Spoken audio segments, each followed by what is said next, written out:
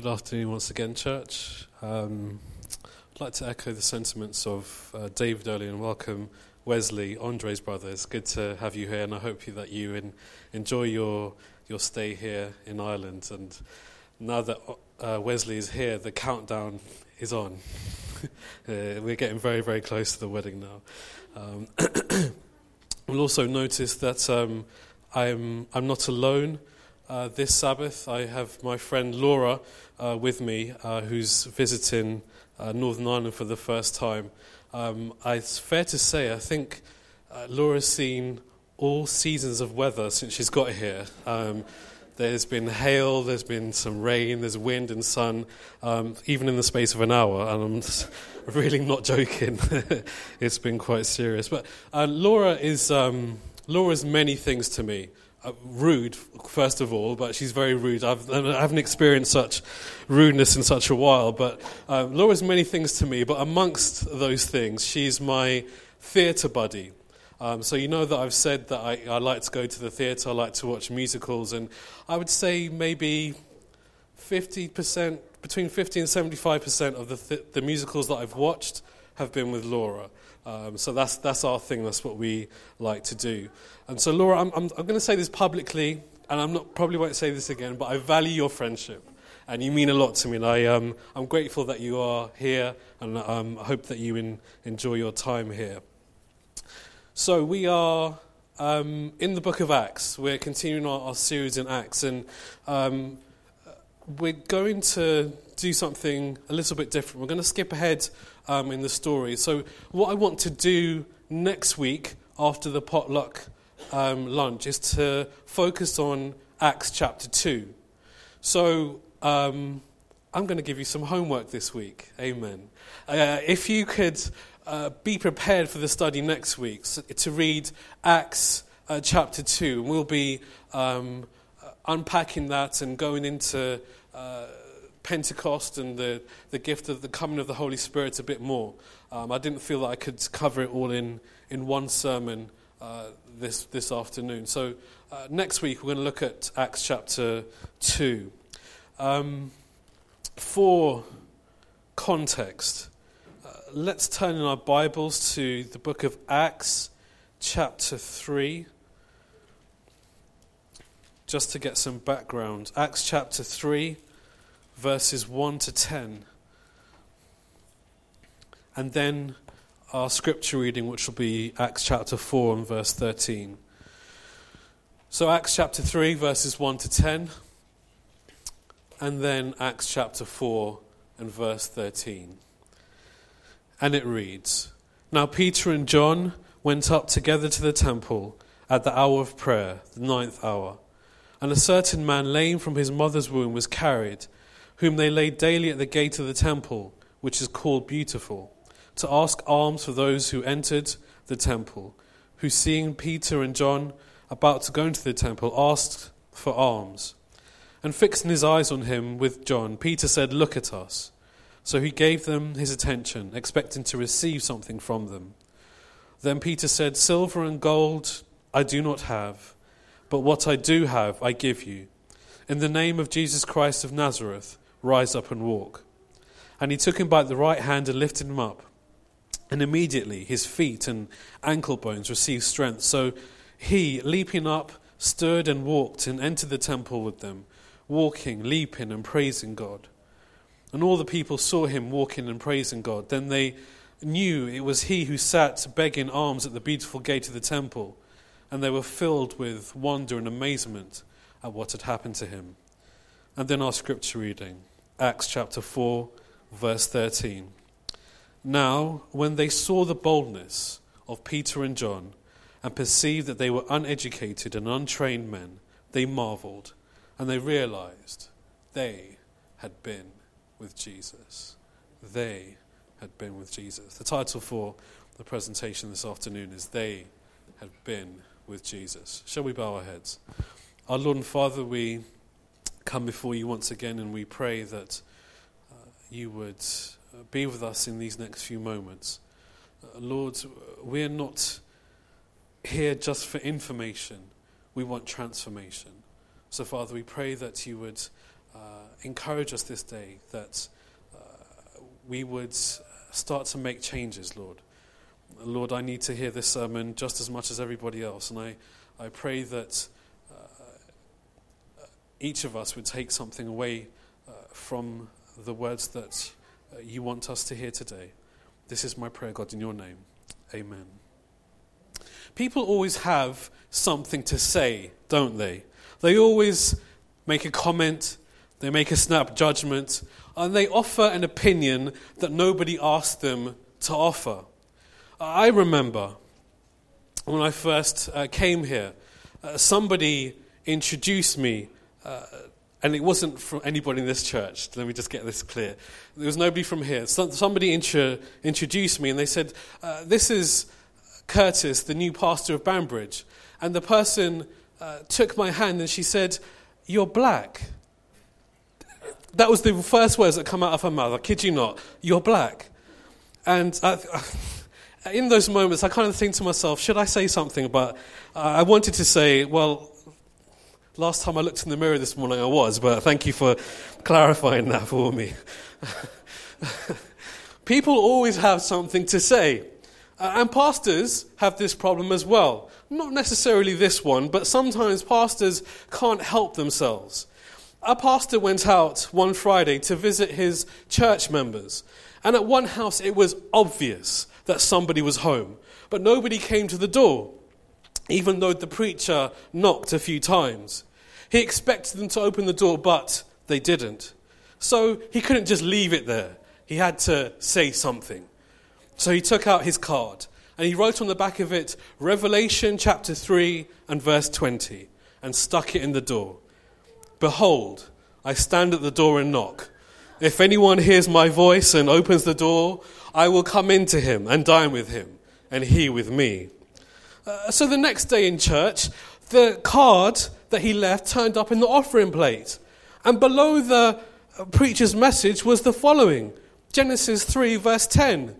"I heard your voice in the garden, and I was afraid because I was naked, and I hid myself."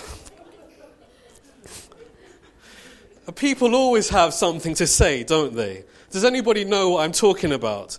Do people say things about you? I never see them, or when they come, I can never get them to leave. They put on too much makeup, or they don't put on enough. Lol. Are you sure you should be dating that person? Shouldn't you know better than that? I thought I told you not to do that. You're too boring. You're too lazy. You have too much fun. You're going to burn yourself out. You're too liberal. You're too conservative. You're too this. You're too that. Oftentimes we can go places and people will size you up and decide based on your dress, your disposition, or even your accent, whether they are going to like you or not. We leave impressions wherever we go. And so today we're going to look at what was said about a couple of the disciples in the book of Acts and spend a few moments reflecting on what was said. The book of Acts is like God's documentary of what happens when a human life, or what happens to a human life when we place our characters at the feet of Jesus. In Acts chapter 3, we find an interesting scene. In the previous chapter, we saw the Holy Spirit moving in a big way. But now Pentecost is behind them. And the church is still growing. The disciples have been baptizing and people have been joining the church right, left and center. And there's a buzz around Jerusalem. And it's here that we see Peter and John. Peter and John are going to the temple, to church, to pray together. Now, Peter and John probably didn't even like each other. You can imagine the church folk looking on saying, is that really Peter and John going to church together? Somehow in my mind, I can't see the brash and impetuous Peter getting along with one of the sons of thunder. The chemistry just wouldn't have been right. They were probably at odds with each other. John, referring to himself as the disciple that Jesus loved, and he probably teased Peter about drinking salt water when walking on the water with Jesus. They probably weren't the best of friends. But they recognized that the ministry of reconciliation needs to happen with the individuals before anybody can be reached for Jesus. The church should and always be at the forefront and leading in what it means to be reconciled.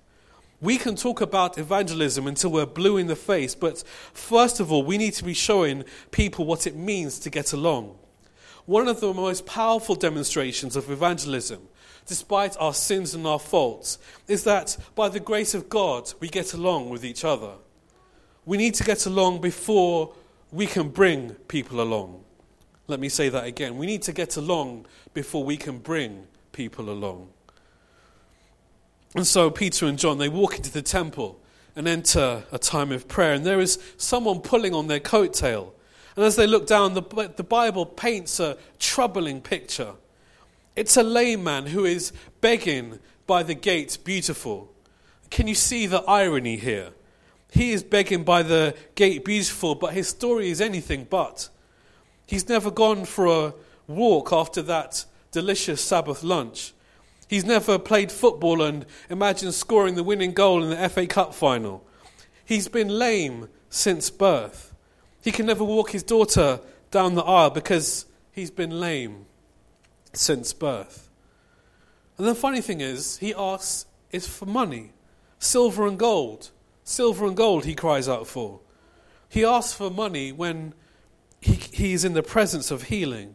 And so Peter and John, they look at him and they say, my brother, we don't have what you are asking for, but we have something that is so much better than silver and gold. I don't have silver and gold, but in the name of Jesus Christ of Nazareth, rise up and walk. Church, the same power that Peter and John had is available to us today.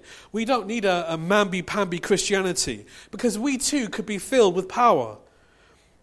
Those children that we are praying for, the sickness that we are pleading God over, the co-worker that is getting on your nerves. If we were to get on our knees, we could get this kind of Peter and John power. This isn't any kind of power. This is spiritual power. And spiritual power moved on this man. And this lame man who has never experienced what it means to jump and to praise God, never experienced what it means to stand up without assistance. All of a sudden, these legs that have been stoic and static for so long were able to stand up. What once was bound was now loosed. He's so happy, he starts doing a dance all over the church. And nobody can stop him, because when God has done something for you, when he has blessed you, you can't contain it. He doesn't care what people think about him, because he understands that he's been delivered from his situation. And even if he was going to praise God all by himself, he was prepared to do so. So the people see this, and they start to wonder amongst themselves, how in the world did this happen? Where did Peter and John get this power from? The Bible says that the people marveled at their power. And so, in spite of this wonderful miracle, this amazing act, the people were troubled, and their reaction was to throw Peter and John into jail. They had done no wrong, but they ended up in jail. And they were called the next day, after spending the night in prison, to stand before the Sanhedrin, the members of authority, the church leaders, the educated men. They see Peter and John, and they were probably wondering if this was the same Peter and John who they last saw running away from Jesus like school children. But thank God, between Calvary and Pentecost, something had happened. And so they asked them, how have you been able to do this? And Peter begins his explanation. He is eloquent, he is courageous, and he fears no man. And they are puzzled. They don't get it. The religious authorities, they are perplexed. How is it that these ordinary, uneducated, common men could know so much and do so many great things? How could they speak with such authority? And it's here where we get to our scripture reading and where we get to what I really want to focus on today. I don't know who it was, but somebody cottoned on to what was happening. And he says, these men have been with Jesus. Now, I don't know about you, but this text excites me. They have been with Jesus. Isn't that a wonderful thing to be able to say about somebody? That you know from the speech of this person, from the way that they treat people, the way that they behave, that they don't conform to worldly or society values, but they are different because they have been with Jesus. The authorities looked at these men and realized that they had been with Jesus. This explained their behavior. Suddenly it all made sense. So the question for us this afternoon is, do others know that you have been with Jesus? Do those in authority know that you've been with Jesus? Do your friends know that you have been with Jesus? Does your family know that you have been with Jesus? There are people in our lives whose marriages are falling apart. There are homes in turmoil. The doctors are giving some of the people that we know no hope. There are those in our towns, in our streets that we live. They're all desperate, in need of someone who has been with Jesus. So, have you been with Jesus lately? It's fascinating to me that the teachers come to this conclusion about Peter and John. Peter, when he was speaking, he spoke with boldness, with authority, and they recognized them as followers of Jesus. They not only saw Jesus in them, but they heard Jesus in the words that they spoke and the miracles that they were able to perform. But for a moment, let's reflect on their journey so that we can reflect on ours. Because it wasn't always like this for Peter and John. They had less than stellar beginnings. When Jesus needed them the most, they abandoned him. And some of us, in the same way, may have had less than stellar beginnings on our walk of faith. We have had some serious hurdles to overcome. The refiner's fire has been white hot for some of us, and the crosses that we have had to carry have been no joke. But God sees past our deficiencies and our defunct characters, and he sees diamonds in the rough. He doesn't just look at us as we are, he sees us as we could be. God doesn't just overlook Peter and John's flaws, but he overlooks yours and mine also. I would even go as far as to say that God has telepathic X-ray vision. I'll say that again, telepathic X-ray vision. He sees virtues and qualities in us that we don't even see in ourselves. So what do we need to do? Well, we need to have authentic time with God. It's not time that can be rushed. It's time that needs to be set aside. Time that is worthwhile. And don't be deceived. There's a difference between being around Jesus and being with Jesus. There's a difference between being around Christians and being with Jesus. Being around Christian events and being with Jesus. Being around the church and being with Jesus. Is being with Jesus a real goal and priority for our week when Sunday comes around? If we are honest with ourselves, we take a trouble not the master approach. I'm busy, I'm working, I just can't fit it into my schedule. Yes, you may be busy, but there is no substitute for spending time with Jesus. Are we including time and space in our planners and in our diaries to pray, to study, to do like Jesus did and come away from the crowd and spend time with the Father? Let's be honest. It's easy for things to slip. And we fall back on that default response. God knows my heart. Well, he may have known your heart on January the 1st, 2015, but have you checked in with him since? It's something I think we could all improve on. But here's the thing. When you get into the presence of God, when people get into the presence of God, they cannot help but be changed. For you see how unworthy and how sinful you are, and it has to change you. And spending this quality time with Jesus can only impact what we do for the better. Not in some self-glorifying way, but that when we minister, we have first been empowered. We have first been filled. So that ministry is not about what I do or what the elders do. Ministry is about individuals sharing the overflow of what they have received from God, and self is out of the picture. We want to be a people who are filled with power. I'm talking about God is working so powerfully in your life that your boss is afraid to fire you. That sick folk call for us because when we pray, something happens. That we become so connected with God that the atmosphere changes whenever we come into the presence of others. If we lack power, we need to learn the lesson of Peter and John. That if you stay at the feet of Jesus, he will give you power. He will give you transformation. Peter and John recognized that they couldn't do it by themselves. They needed a spiritual makeover. And the only place that they could get it was at the feet of Jesus. Jesus wants to give us the same opportunity. What I did for Peter and John, I can do for you. What was different about Peter and John? It was three things: what they said, how they treated others, and their boldness. The confidence that they spoke with. So what we say, how we act, will determine if we have been with Jesus or not.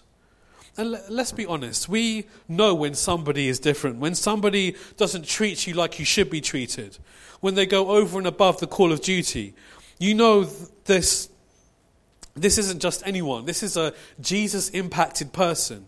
You know, you can tell that Jesus has had an effect on this person's life. And we want people to be able to identify this in us.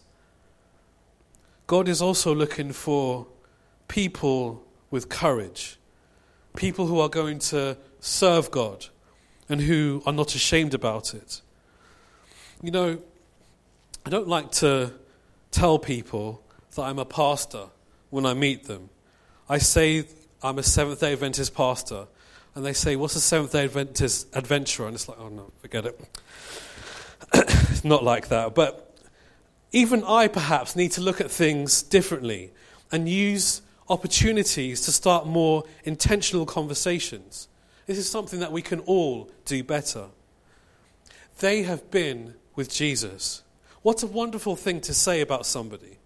There is something pure and inspiring in the early church, and it's something that we've been trying to recapture ever since. But at the heart, at the center of it, are people who had been with Jesus and who were ultimately affected and inspired by Jesus. Yes, people are going to talk about us. They always have and they always will. We can't stop that. But how amazing would it be if what the feedback, the resounding feedback from our members, from our families, was that we have been with Jesus. That people know from the way that we act and the way we behave and the speech and the content of our speech, that they all demonstrate that we have been with Jesus.